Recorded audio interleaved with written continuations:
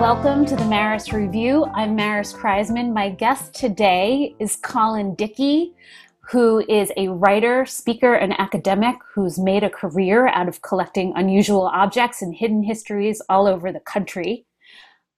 His latest book is called The Unidentified: Mythical Monsters, Alien Encounters, and Our Obsession with the Unexplained. Welcome, Colin. So good to see you. Thank you. Thank you for having me on. This is great. This is super fun. Yeah. I was going to start with a real philosophical question about why we're drawn to unexplained phenomenon. But rather than do that, please just tell listeners and me about the Kentucky meat shower and what the hell that was, because it Right. We sounds... should cut absolutely to the chase and Yeah. get the Kentucky meat shower because there's really nothing like it, literally or figuratively.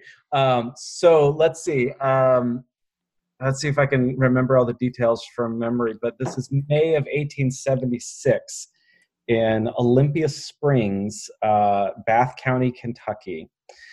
And a woman is outside with her grandson when meat begins falling from the sky. Chunks of meat, some small, some a couple inches in, I guess, diameter or whatever, in length, of various sizes. And it's a cloudless day, so that's not coming from rain or anything, and also it's meat. And so, right, so okay, so this is like this is just one of those things it just happened, right? So like, and it's not like people picked up the meat, they put it in jars, like there's They like tasted it.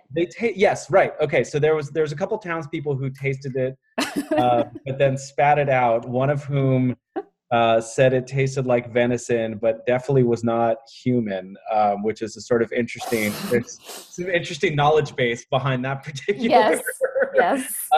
And then a writer from, I believe, the New York Herald was dispatched to figure out more. And this is about, so this writer shows up in Kentucky and he gets a piece of the meat, and then he hires a quote unquote Irish laborer that he's going to pay to eat this meat.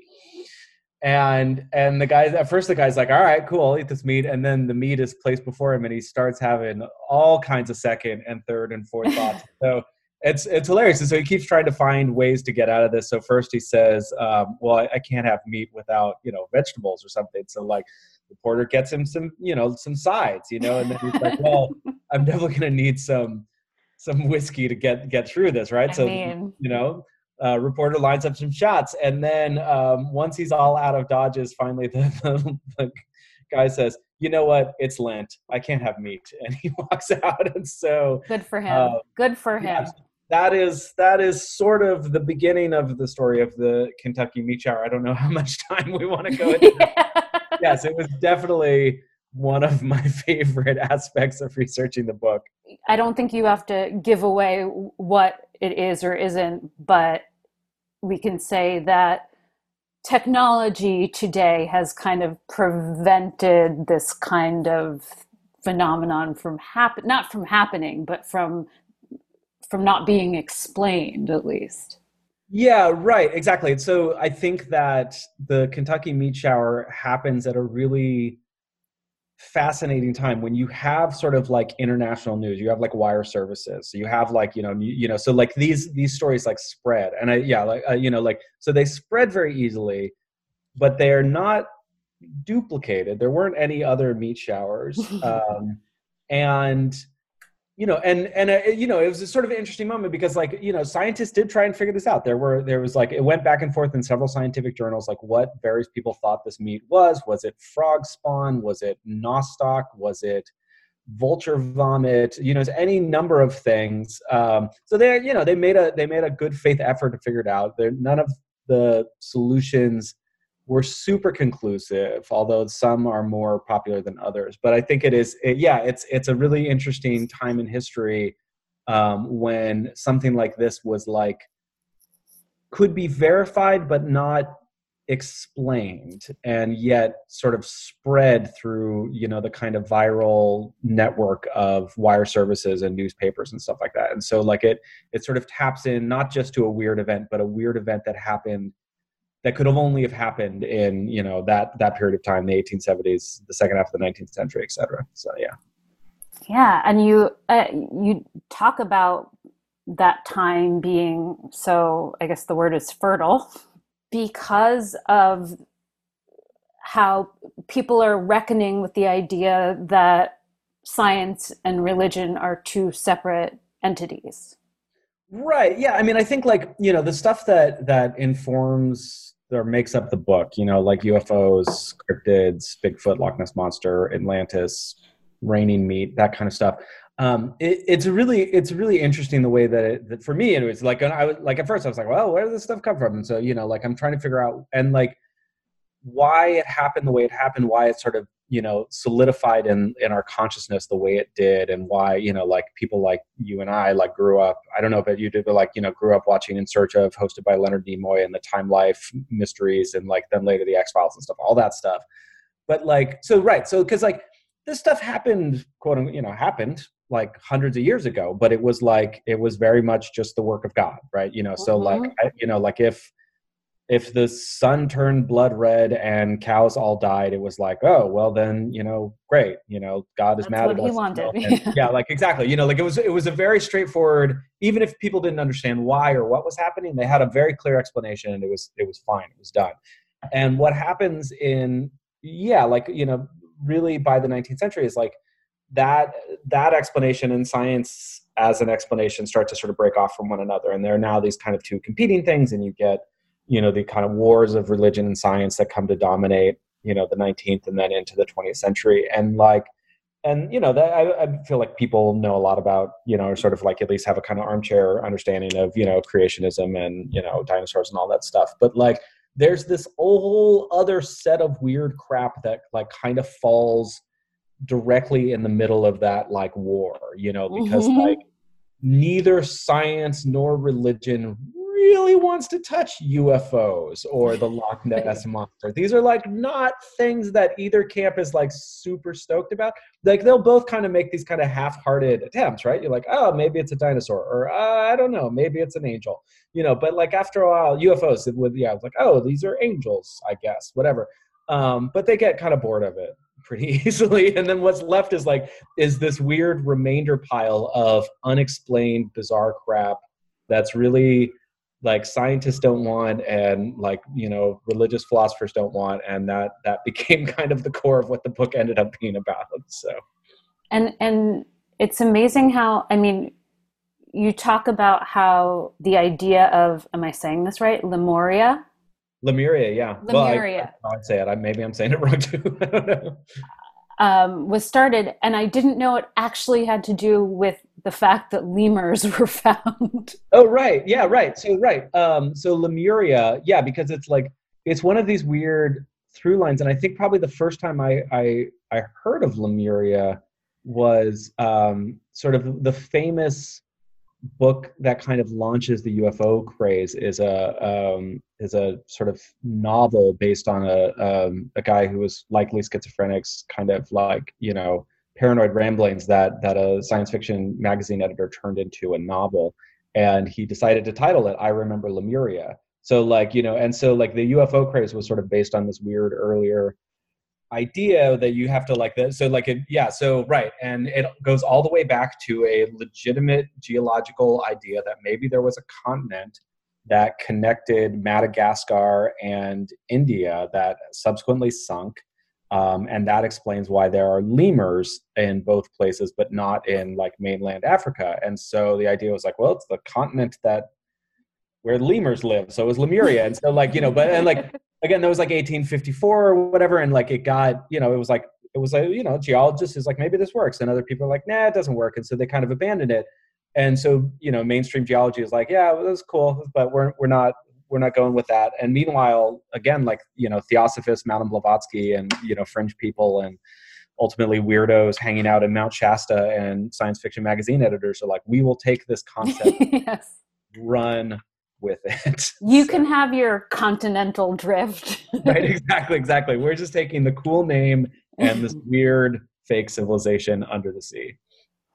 And you talk about how so much of in the 19th century in particular, that diffusionism, which is, you might have to explain it to me a little bit more, but that it's it's a fairly racist belief that there must have been something fantastical about earlier people because they could not have been smart enough or capable enough to create wonderful things like Egyptian pyramids on their own. Right. Yeah. So diffusionism is the term for Ancient Aliens. If people watch that show on the History Channel, basically this idea that all of these ancient civilizations did not evolve, by themselves, ex nihilo, or however you say that. But they, in fact, all came from one kind of central place. So, often it is the lost continent of Atlantis. So the lost continent of Atlantis is like where this culture actually came from, but it sank. And, and the people who lived there, who managed to escape, they took boats to Peru and Egypt and Greece, and then they made the Nazca lines and the Egyptian pyramids or Stonehenge or whatever. That's not in Greece, but you know what I'm saying. And so the idea being that all of these cultures come from that kind of central, they've all diffused out from that central thing. And so, yeah, so it's not a strong hypothesis, but I think more importantly, as you mentioned, it has this kind of low key, actually not very low key, kind of chauvinistic belief that the Egyptians, being a non-European, non-Western culture, could not have possibly built these things on their own. Even though there's like hieroglyphics explaining exactly, like, here's, it's like an IKEA instruction manual. Here's exactly how we built the pyramid. Go out, get yourself and why like a crap ton of stones and more people than you can possibly imagine, and you too can build some. Yeah, exactly. And here's exactly why we did. So it's like, so right. So it's just, yeah. So that's diffusionism, and it in the book, it's the main champion is this guy Ignatius Donnelly, who was the guy who really popularized the notion of the lost continent of Atlantis. Like, he was a weirdo congressman who lost an election and decided to reinvent himself as a crank author. So he published this book that became a huge bestseller. And it was all about, the lost continent of Atlantis. It really seized on a moment in a way that I don't know that it would have had the same effect at any other time. He was, to quote the Big Lebowski, he's the man for his place and time. And speaking of, you mentioned that he's a crank. Tell me more about what that means. Yeah, I mean, this is a kind of term of art that has maybe fallen a little bit out of fashion, but I think it's really useful to think of, like, the crank. I mean, like, now I think you would just call him like a conspiracy theorist. The crank is somebody who has a specific argument about the way the world works, be it, aliens, be it the lost continent of Atlantis, be it FEMA camps, whatever. And so the crank is like, the person who just has a theory, and can't wait to tell you about it, and really doesn't care whether or not anybody, well, I mean, he does care if anybody believes it, but it's not going to go to college to not going to go to history, get a history degree to prove his theory. It's going to be, he's an armchair crank. I'm using the he pronoun, but of course there are all genders of cranks. So anyway, so that's kind of the crank in a nutshell.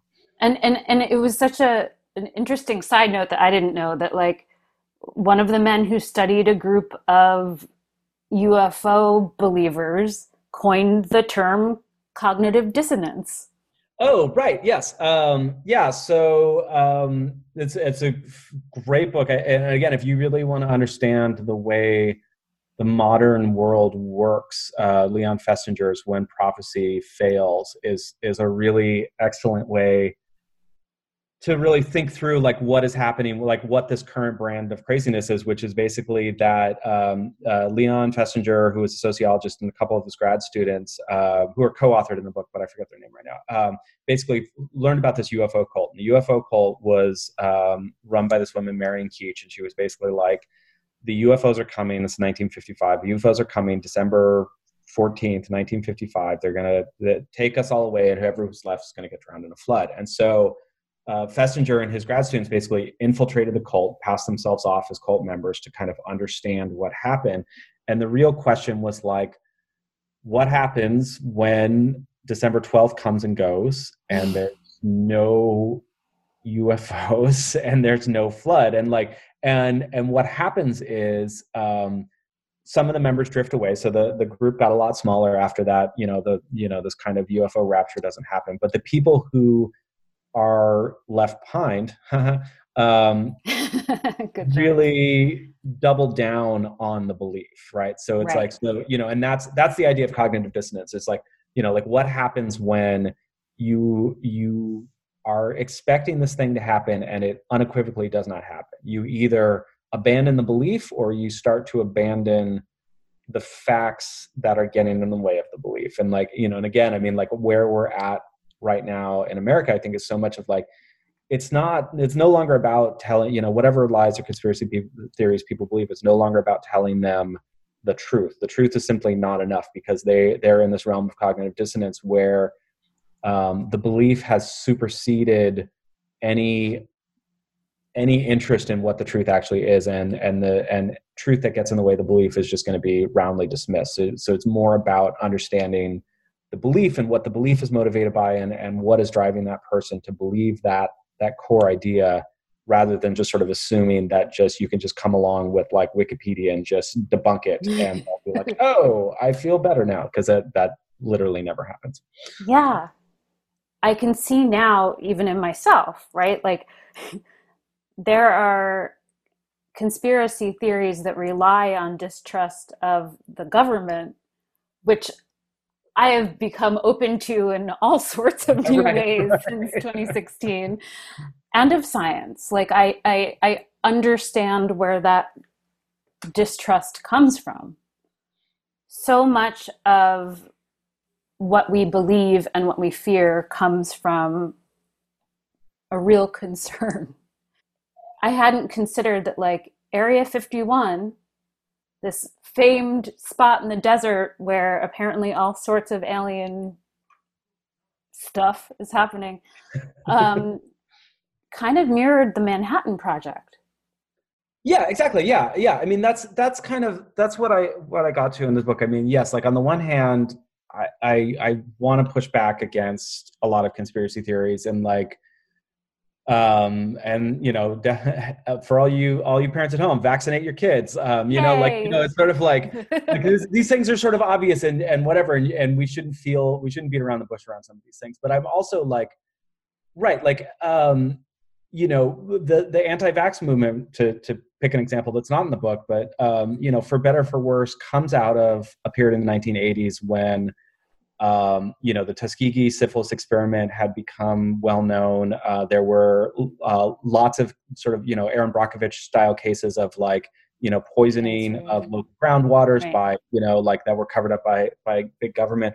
So it's like there is a reason to be distrustful of what people are putting in your bodies, and so the answer is not ergo anti-vaxxers have a leg to stand on. The answer is, how do we rebuild that communal trust, and how do we sort of recognize that fear without validating the prescription? And I think like Eula Biss's book on immunity, I think does that quite well in the way that she talks about like it. I mean, again, I don't have kids, so I don't know this firsthand, but the way she describes basically like it is, you want the best for your child. You don't want to poison or pollute your child, and like whatever. So right. So within the book, what I found really interesting, I mean, yeah, as you mentioned, I grew up X-Files era with this idea of Area 51 and these kind of secret off limits desert bases where who knows what's going on, and maybe some alien technology is there, yada yada yada. And again, I mean, that's fiction, but it comes out of, I mean, that's what the Manhattan Project looked like. It was an off-limits section of the desert that was creating a literally unimaginable weapon. And so it's like, so again, it's like the fears are not wrong.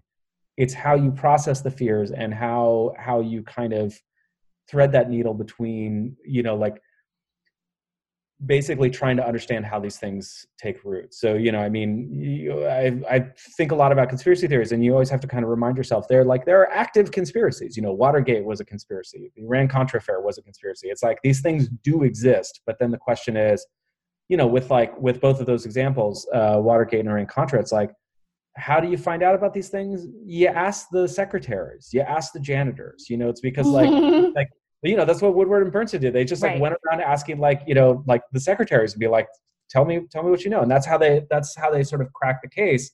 Whereas Area 51 is this fantastically complicated secret installation, and it's this real question of like, well, who cooks the food? Where's the Right. where's the bus driver? And in fact, and so like it gets crazier and crazier. So like Bob Lazar, who is one of the big proponents of the Area 51 theory, like he had to come up with an answer for this. And his answer was, because he talks about there was an incident, quote unquote, an incident that happened in the late 70s where there were a bunch of scientists, there were a bunch of aliens, there was a disagreement or there was a miscommunication between the scientists and the aliens pulled out their laser guns and eviscerated 50 scientists, just killed them, just liquefied them. Mm-hmm.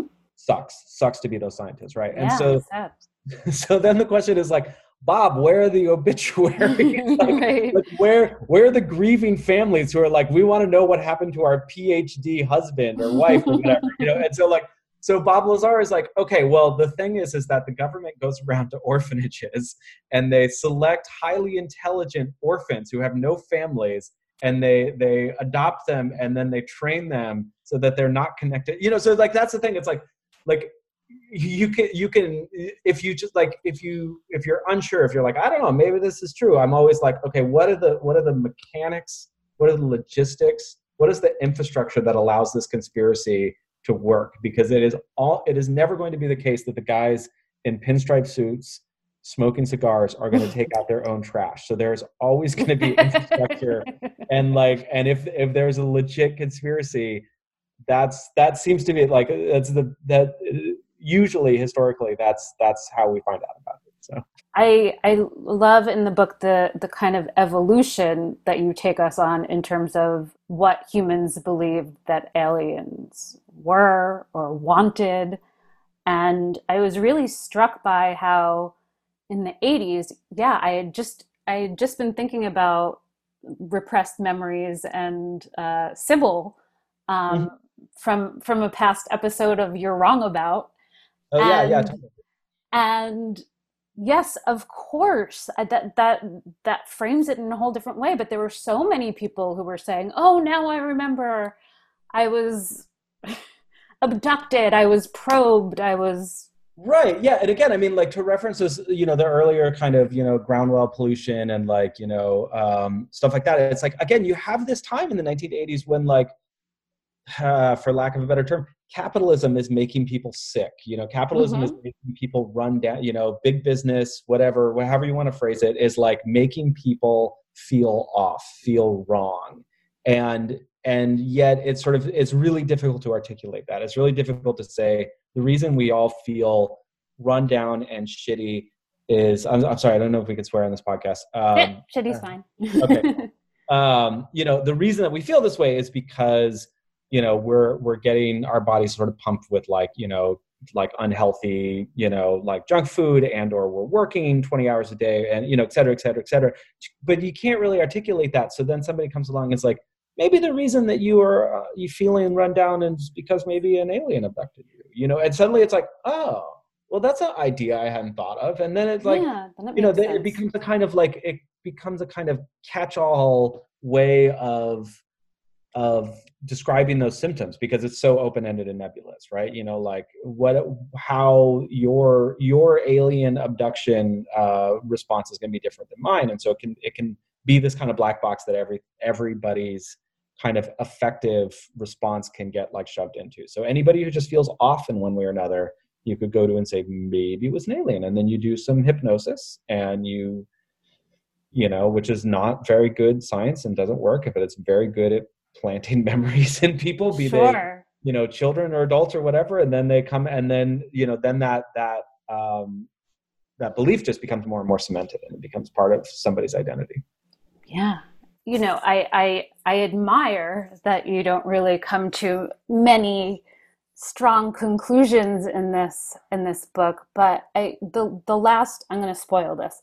The last line of the book is about clinging to wonder. So I'm going to ask you prescriptive advice. Yeah.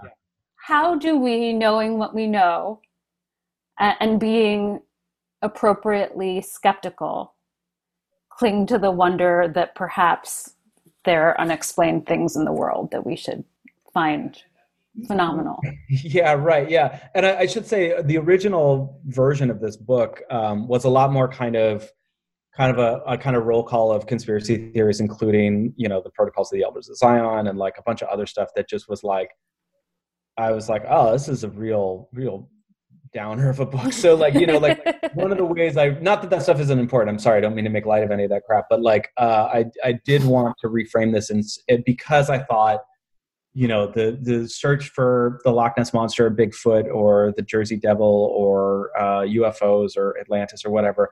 Like, there's something more than just doom and paranoia in those, and that's why I was like, okay, how do you separate out the paranoia that is like crept in, particularly with the alien stuff, this idea that the government is keeping crops from us? How do you separate that out from the original impulse, which is a lot more about believing that the world is not fully solved, to believe that, to want to believe, I mean, that's the X-Files line, like I want to believe that there is a kind of another plane to this world. And I think that is like, that's a really innate belief that so many of us share. I think that it's healthy. I think that it is good. I don't see that in and of itself to be the issue. And so partly what I wanted to do with this book is, again, kind of tease that out and say, like, the desire to want to know more about the world, the desire to believe that, science and or religion doesn't necessarily have it all figured out. That's great. I mean, scientists don't believe they have it all figured out, Right. So, it's not like that in and of itself, it's anti-science. It's, it's the method and the means that you go about it that determine, what you can, like whether or not you're taking this kind of desire for wonder into a kind of weird path. And so, that's why, I talk a lot about cranks, because the idea of a crank or a conspiracy theorist is to provide a solution. And I think once you provide a solution for the unexplainable, you're really running into some potentially, problem, or not problematic, but just kind of dicey, like, I mean, like there are explanations for what happened in Kentucky with the meat shower. And I find some of them more plausible than others. But I ultimately love the fact that none of them is perfect, Yeah. and so there's always going to be just like a little bit of remainder, a little bit of doubt. And I don't want to assert my own belief as to what happened. I'm happiest not knowing, not thinking that I have a belief. I'm happiest just being excited that this thing happened and nobody is quite sure what it means, and just believing that the world is filled with such things, because I think that is cool. That is so cool. Colin, thank you so much. Before we go, I'm going to ask you for some book recommendations, please. Cool. What am I'm going to turn and look at my bookshelf so I can remember. So most recently I've been reading, Joshua Bennett, who is a poet. His book, The Sobbing School, is amazing. As well as Gabrielle Civil, who is a performance artist. I picked up her book, Swallow the Fish, kind of on a whim at an AWP book fair many years ago. Wow. I think, and I was like, I'm not much into performance art, but whatever, this book is cool. And I ended up loving it. So I just am reading her new one, Experiments in Joy. So I'm a fan of those two people most recently. I'm trying to think of what else I have read lately that I have really loved, but I don't know. Yeah, read Josh Bennett and Great. And Gabrielle Civil. They're both great. Yeah. Excellent. Thank you so much. Yeah, thanks for having me on. This was super fun. Yeah. Thank you for listening to the Maris Review, and check the show notes for the books we discussed on here today. And please subscribe wherever you get your podcasts.